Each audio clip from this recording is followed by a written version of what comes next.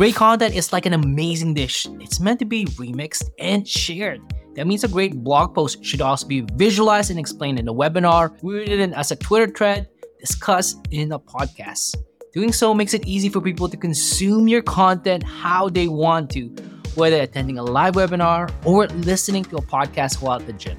That's exactly the content strategy that Amanda Natividad, VP Marketing at SparkToro, uses to maximize the reach of the content she creates. Today, Amanda discusses the webinar to blog post strategy she uses to repurpose SparkToro's popular office hour webinars attended by thousands of marketers into blog posts. As you're presenting your ideas, then you can start to pick up on how your audience is reacting to it, right? You start to see things like maybe people participating in live chat saying, oh, that's a really good example. Or wait, what about this use case? Or hold on, I don't really understand what you mean when you said this. So those are things that give you clues as to maybe like some of the ideas you have to harden, maybe additional examples you have to source, all the things that would turn your blog post from like a B+ to an A+. In this Marketing Power-Ups episode, you learn first why repurposing webinars to blog posts might be better than the other way around. Second, Amanda's detailed process for turning webinars into blog posts. Third, the art of coining terms like zero-click content. And fourth, a resume tip that's helped her transition from a test kitchen chef to a BPO marketing of a fast-growing startup. Before we start, I've created a Power-Ups cheat sheet that you can use, download, and fill in to apply Amanda's webinar to blog content strategy. Go to marketingpowerups.com to get it right now. That link is in the description and show notes. Are you ready? Let's go. Marketing Power-Ups. Ready? Go! Here's your host, Rambly John. Let's talk about marketing power-ups. We're going to be talking about how your content strategy of turning SparkToro's office hour webinars into blog posts. While preparing for the show, you mentioned that many people think that the end result of this should be the webinar, because probably setting up a webinar, it just takes a lot longer, creating the slides and making sure that people show up for the event. But you actually mentioned that this could be a mistake, that it might sometimes be better to start off with a webinar first and a blog post. Why is that? To your point, I get it, right?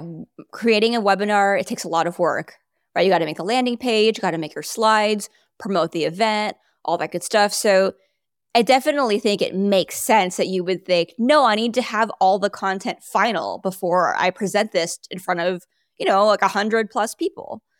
I get it. But the thing is, if you find a way to be comfortable enough with a little bit of spontaneity and getting some feedback, you can use the opportunity to make your presentation better. So maybe it's more like what you should have is like a blog outline. Maybe have a sense of what you would say. Right. And that's what you would do in any presentation, right? You would have essentially some kind of thesis statement. So you should have it, have your examples, put them together in your slides, right? Walk people through it. And as you're presenting your ideas, then you can start to pick up on how your audience is reacting to it, right? You start to see things like maybe people participating in the live chat saying, oh, that's a really good example. Or wait, what about this use case? Or hold on, I don't really understand what you mean when you said this. So those are things that give you clues as to maybe like some of the ideas you have to harden, maybe additional examples you have to source, all the things that would turn your blog post from like a B+ to an A+. It makes sense. So you're taking the context, like when you create an outline, you might have missed a certain point or a context or a question that comes up during the webinar from an audience. And I was like, oh, I should include that in my blog post. And that's totally what I'm hearing here. Totally. And if you have, in your webinar, like, 3 examples of how to do something and somebody wants a 4th one, that's okay, right? So there's also, I guess what I'm trying to get at here is not to feel self-conscious about it, because no attendee is thinking, oh my gosh, they're so not prepared. They only had 3 or 4 examples, not 5, right? So, Right. And that's what I also mean about have a thesis statement, have the idea, mostly baked out, just so you get to the point that once you get the feedback, the questions, responses, that oh, this is this one concept that I mentioned, this resonated better than I thought it would. I should write more about that piece. The other thing that just hit me now is that when you start off with a webinar, you think about slides, but a lot of really great blog posts, they have great images, and you're actually thinking about images before you even write it. So now those slides can be reused as a visual cues or a visual support in the blog post itself. That's a really good point. Yeah, you can start taking some of the elements from there and interspersing it within your blog post, and then maybe if it even made sense, you could even embed like the PDF of your presentation in the blog post. Like that could work. I know we keep hammering it, but like you probably can take like snippets of the webinar itself and like embed it within the, take a 30-second snippet and embed it into the blog post itself if that makes sense as well. So there are many ways to repurpose it backwards. Totally. And actually that's what we did with at least one of our blog posts. Like we did, this was a while back, but we did a webinar on cold outreach, on like how to do it, and basically like, and from like end to end, like how to find people to reach out to, how to write that outreach letter, how to position your offer yourself in a way that people actually respond, like all this advice that you would need. And we also included, how you would happen to do it using SparkToro. So we did this webinar, and then after that, I used like some of the feedback from the presentation to make the blog post version of it better. And so now I think if you go to like if you look for cold outreach done right, SparkToro, you can find it on the blog, and you'll see that it's a pretty long blog post. And I think there are also visuals from my presentation itself. And I also just put in the YouTube video of the webinar and was like, by the way, here's a video version of this blog post.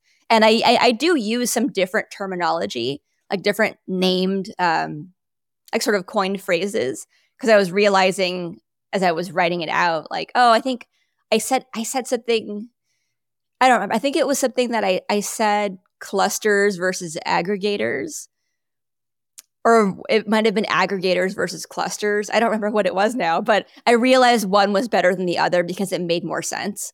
It was actually just more accurate. And I was like, oh, I shouldn't have said that in the webinar.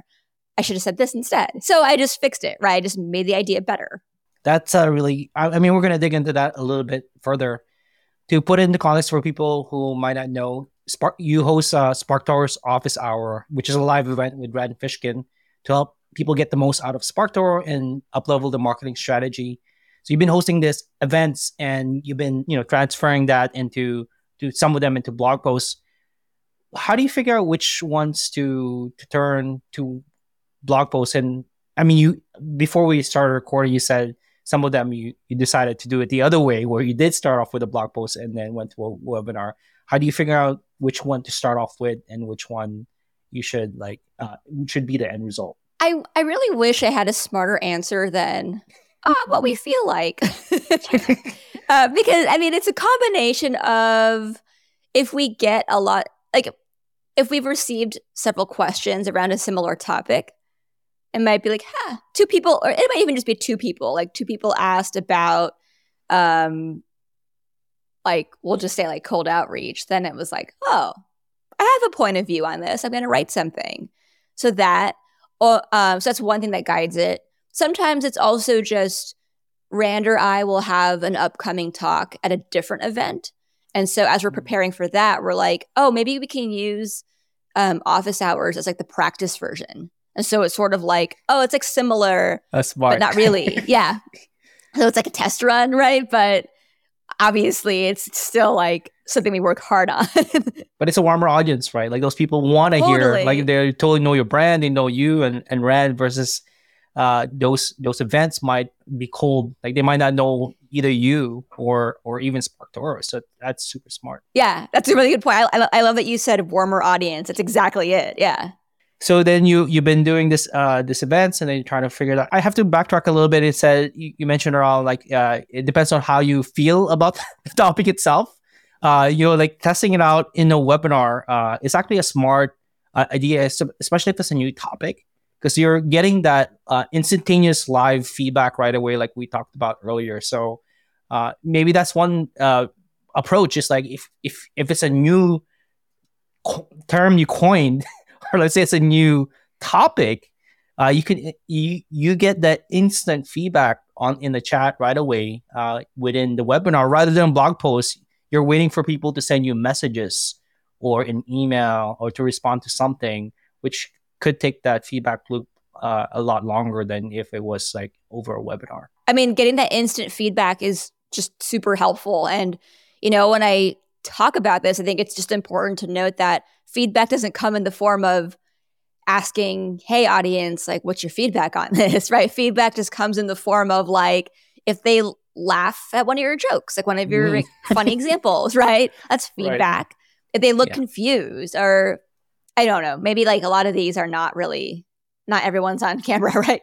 But or someone seems confused. Like if someone says, what do you mean by this? Like that's feedback, right? So these are all things that will help you inform how to make the final product even better. For people who are thinking about writing a book, I tell them one of the best advice I've gotten from Rob Fitzpatrick, who wrote the Mom Test, is that don't write the book. Actually do a webinar or training first, because then you can test run your outline. You can test run your stories. You can test run your ideas before you start writing, which is very similar here, where you're essentially testing your ideas and potentially your data or your charts or your stories that you would include in that blog post, especially if it's a pillar post or a pillar piece that you have on your blog. Man, I got to read that book. Like, I feel like that's one of those hall of shame. Like, you have to have read that. I hear just fantastic things about his books. I want to jump in and talk about that cold outreach one.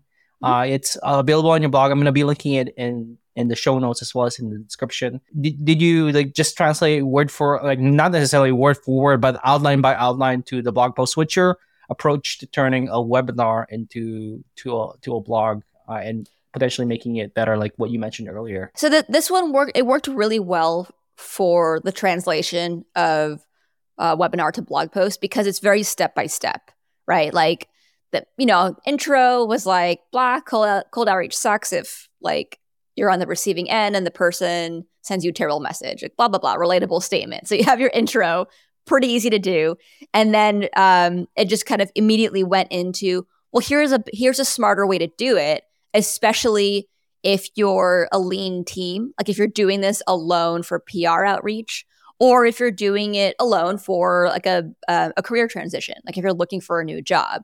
And so I get into, I think I should just know this, but like I get into the cluster source of information, where like I think I basically said like first look at your cluster source of information, which is, places where you can find additional leads. So I gave a couple of examples, which would be things like, one of my favorite ones for people looking for a new job is looking at Wealthfront's career launching companies list. I think it's like 100 companies.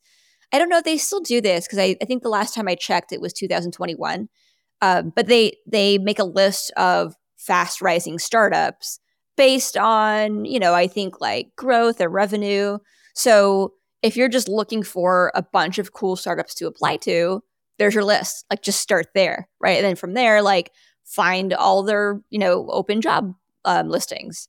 So that's one example of a cluster source. The other example I had was something about, it was more SparkToro related. So I gave an example using one of SparkToro's free tools like SparkScore.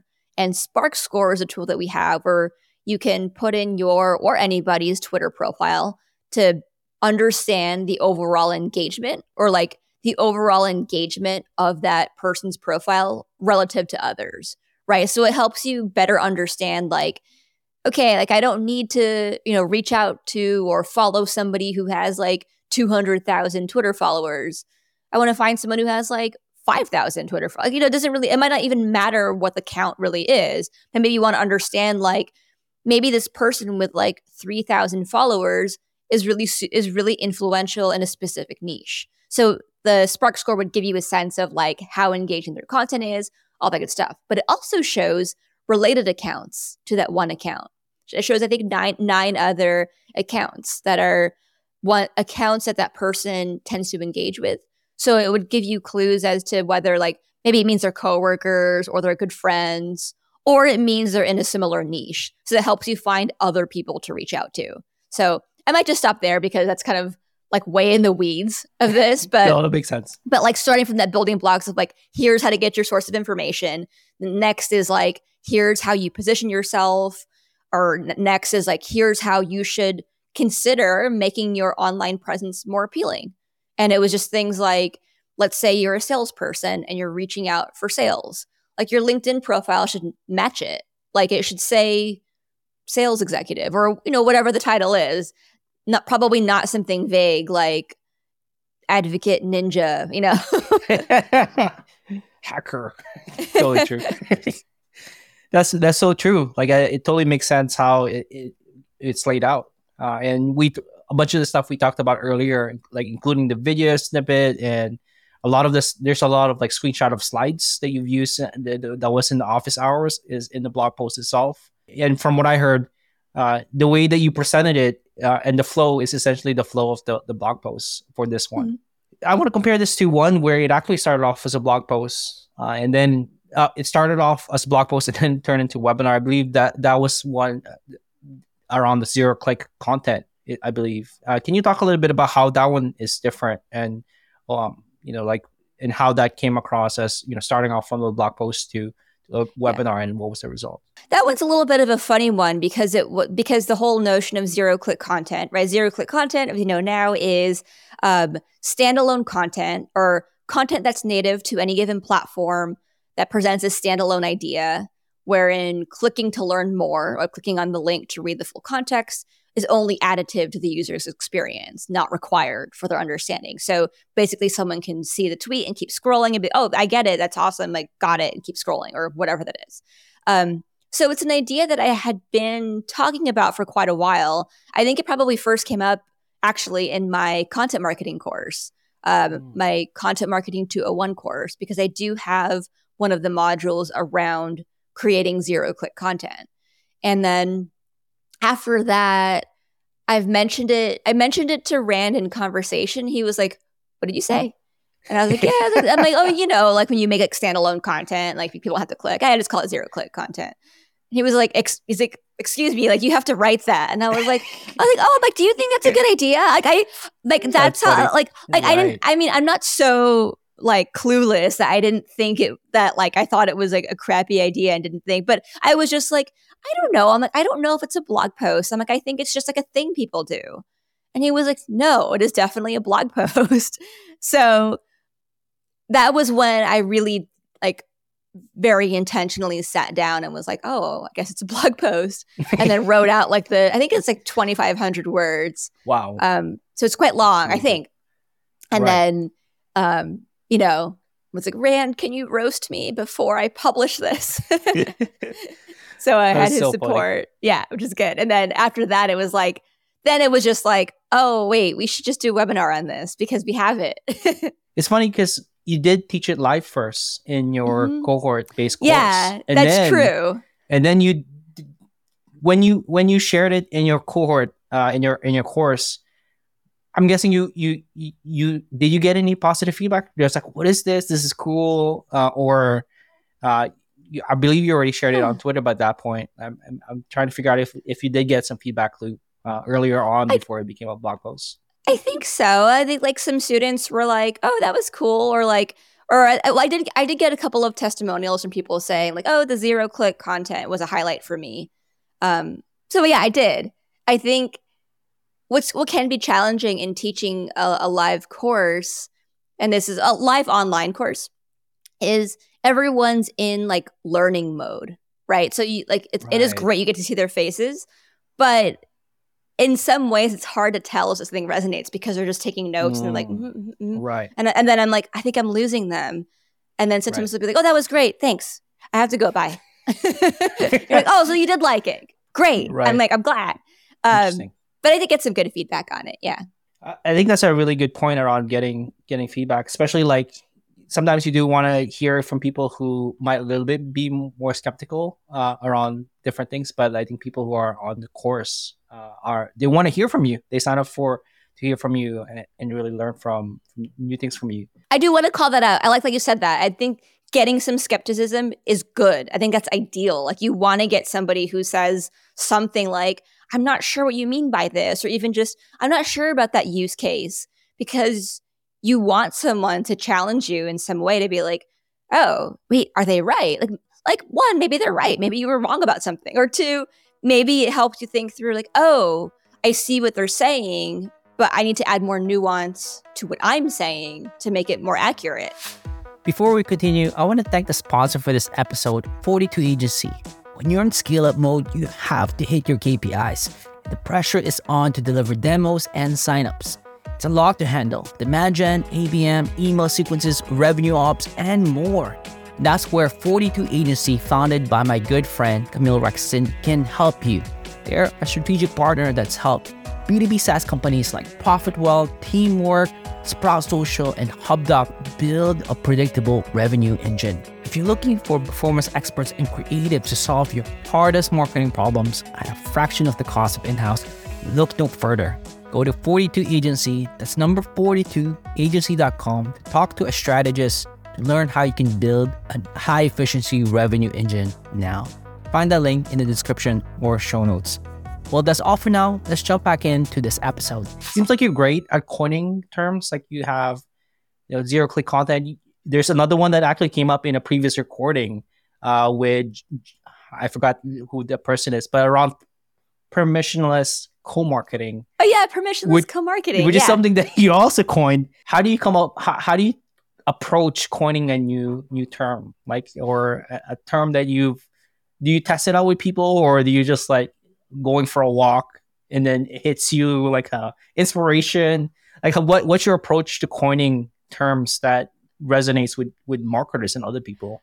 I love this question, and I really wish I had a better answer. But no one has asked this, and it's a really good question. But my answer is just sort of, I don't know. I just say them.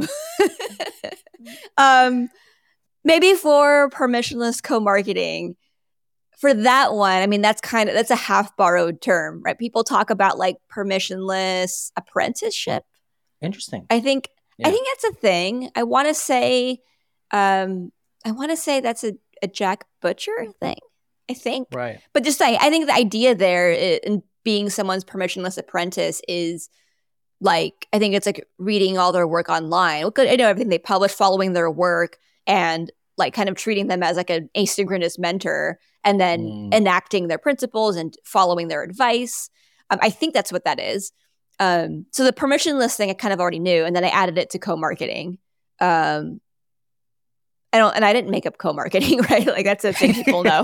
No, that makes sense. So that one for zero-click content, I think I think it just clicked in my head. Like I just liked it. I think it just was like, this sounds good. Like I like this. It just captures what I'm trying to say. There's no need to click. You can if you want to. I will say though, there are some wise guys now and then who point out like, actually, you have to click to read a thread. So that's still clicking. It's not the same. You're like, okay. Yeah. You're like, okay, bro. Yeah. I get it. Ha ha. You're smart. No, it's so visual. Like it's so easy to get zero-click content. Like you don't have to click away out of the platform itself. And permissionless co-marketing reminded me of a Seth Godin term around permission marketing, which is like now you're kind of switching it around. Permissionless co-marketing. That's super interesting.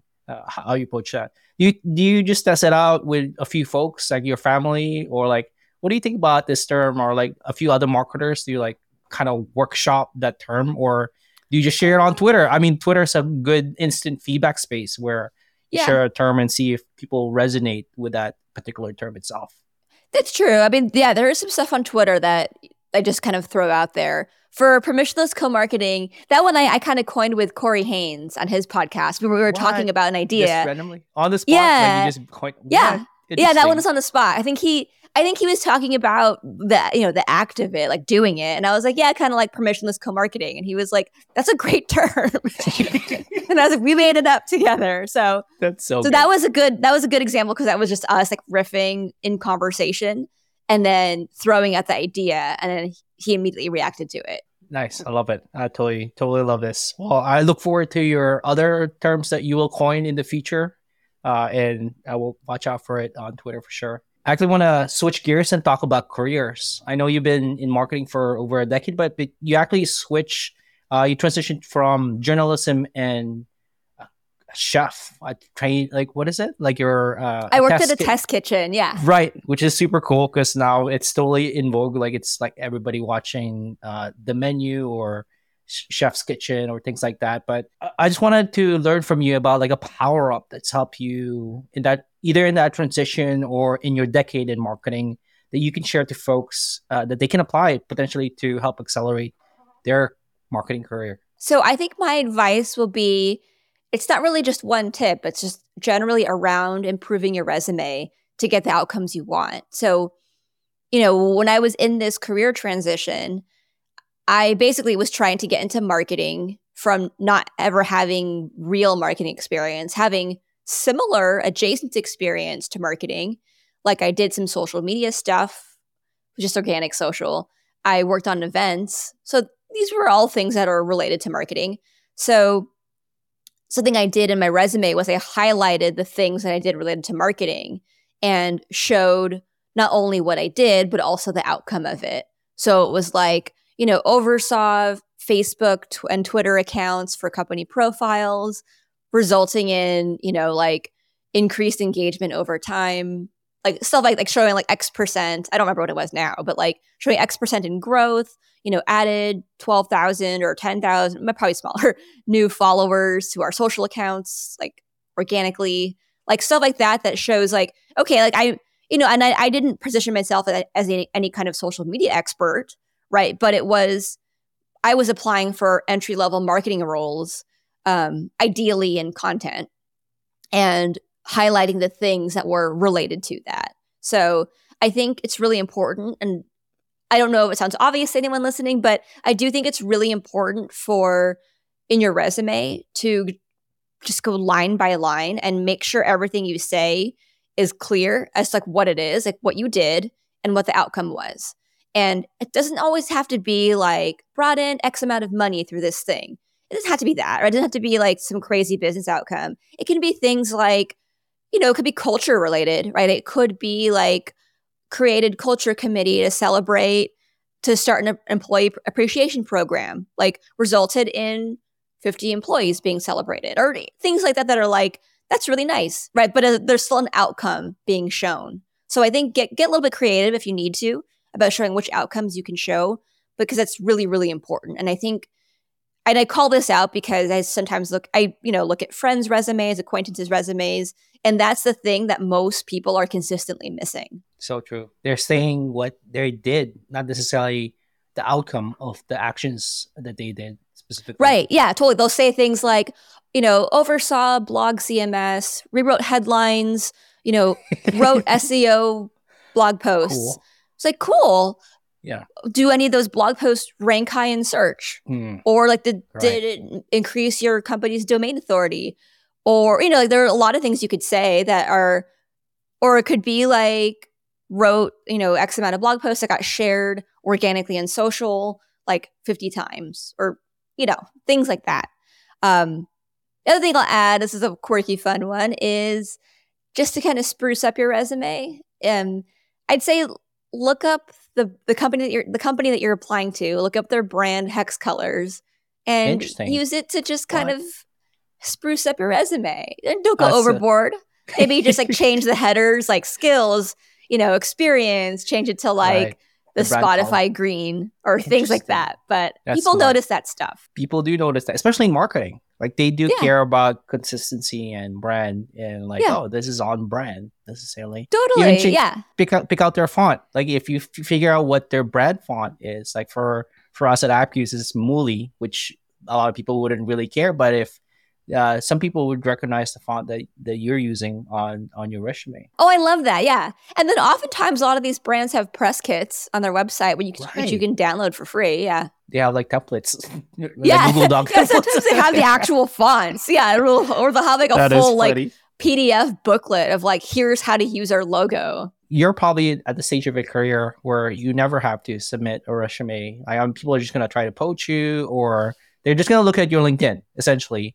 And I guess that's my question is like, do you translate those resume bullet points into your LinkedIn, or do you just leave your LinkedIn as is? I know some people use LinkedIn to, like, I'm a data source for Google, or like some kind of like weird thing about LinkedIn. But like, what's your thoughts about that? Like putting on those resume bullets into your profile. I might say do as I say, not as I do, because I do think. Well, okay. Here's what I'll say. But when I was more doing the more conventional approach to applying for jobs, my paper resume was the more detailed version of the LinkedIn one. So the LinkedIn resume is where I would put things like, rewrote headlines, wrote SEO blog posts. I'll throw in a couple outcomes like a couple of career highlights in a given role. But the nitty gritty examples of outcomes would go on my resume itself. I just felt like, that's just closer to the vest, right? I want that like to be something I'm in control of, so that I can give it to someone and they can go through it and ask me about it in person. Right. That makes sense. And when I say do as I say, not as I do, is if you were to look at my LinkedIn profile today, I have a bunch of like joke stuff on it. Right. Yes. I don't remember something about, I forget. There was like this game that we were playing, and then you could do it. Oh, the Wordle. Oh, Wordle. Yeah, I put my Wordle score like 2 out of 5, or like getting it the second try. Right. Like, that's a good score. I put my blood pressure.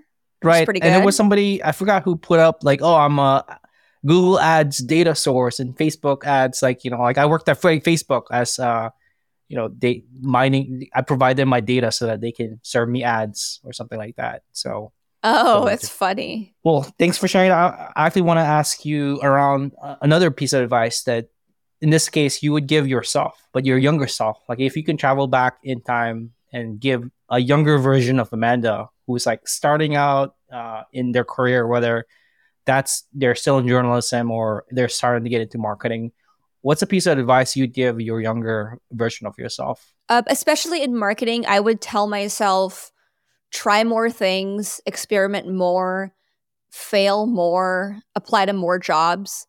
I just wish, like, I do have like over a decade of experience in marketing, and depending on any which way you look at it, sometimes I wish, it doesn't feel like that long. Like, there are times in which like there were roles that I was in for longer than I should have. Like, I was at Fitbit for like over 4 years. I should have left after 2. And that's not a knock on the company or anything like that. It was just more of like, I think I set out to do what I really wanted to do, what I cared about, within about roughly 2 years. And I should have used the opportunity to just try a new place, like just try a new startup.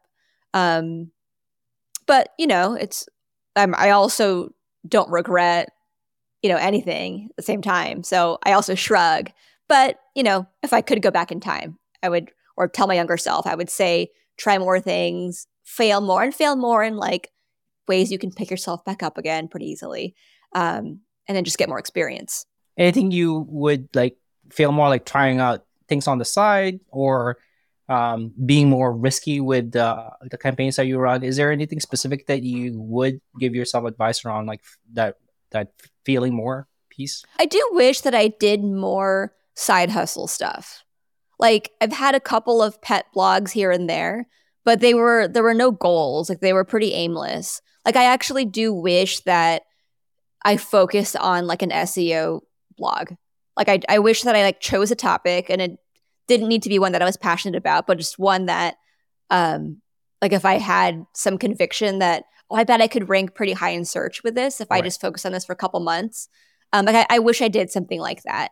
I've done some of that stuff more recently, the recent couple years, but I'm also at a different time in my life now where I have a family. I don't have as much free time as I used to. So there's a little bit of that feeling of, while I had a lot of fun living in San Francisco in my 20s, and I really loved it there and got to make lots of friends and network and everything, I do wish that I carved out a little more time for like the side hustle stuff. I want to go back to what you mentioned around you wish you moved on to other roles sooner. you mentioned that you've accomplished all you can within that 2 years. I do feel like that advice could really apply to a lot of marketers where they might stay on to a role a little longer than they want to just because it feels safe. And often in other companies, marketers are the ones that are abused or the ones that are like chased down. Is there any other advice you would give around people who, it's time to move on? I mean, for me, I would say around like you've learned that all you can in that role and it's time to move on. Like, is there any other signals to you, particularly for yourself, that it's a flag for you to start looking for something new as an opportunity? I appreciate what you said about when people like feel safe and they don't really want to leave. I think that was what kept me at Fitbit. For longer than I maybe in hindsight wanted to have stayed. Is there was some comfort in there, right? It was like, oh, look, Fitbit's still a cool brand. I know what's expected of me in my job. Like I know what to do to get the things done. And I was also at a stage where I was planning having a family. So I was also like, I kind of need to be in a pretty safe environment where I know everybody and like they know me and I can take some time off for my parental leave and not, feel scared about it, right? Like, so that's why I also say like, I don't regret it, but maybe it's more like if you find yourself in that similar position where you might be staying in a role because you feel like it's the safer choice, maybe think about, I'm going to say this in a more like positive way or constructive way, which is like, that's okay. Maybe it's okay if you need that safety, like think about how it's serving you and why it's serving you in the way that it is. If in my case, it was, I needed to be in a safe space so that I could figure out a next stage in a different area of my life, that was absolutely worth it.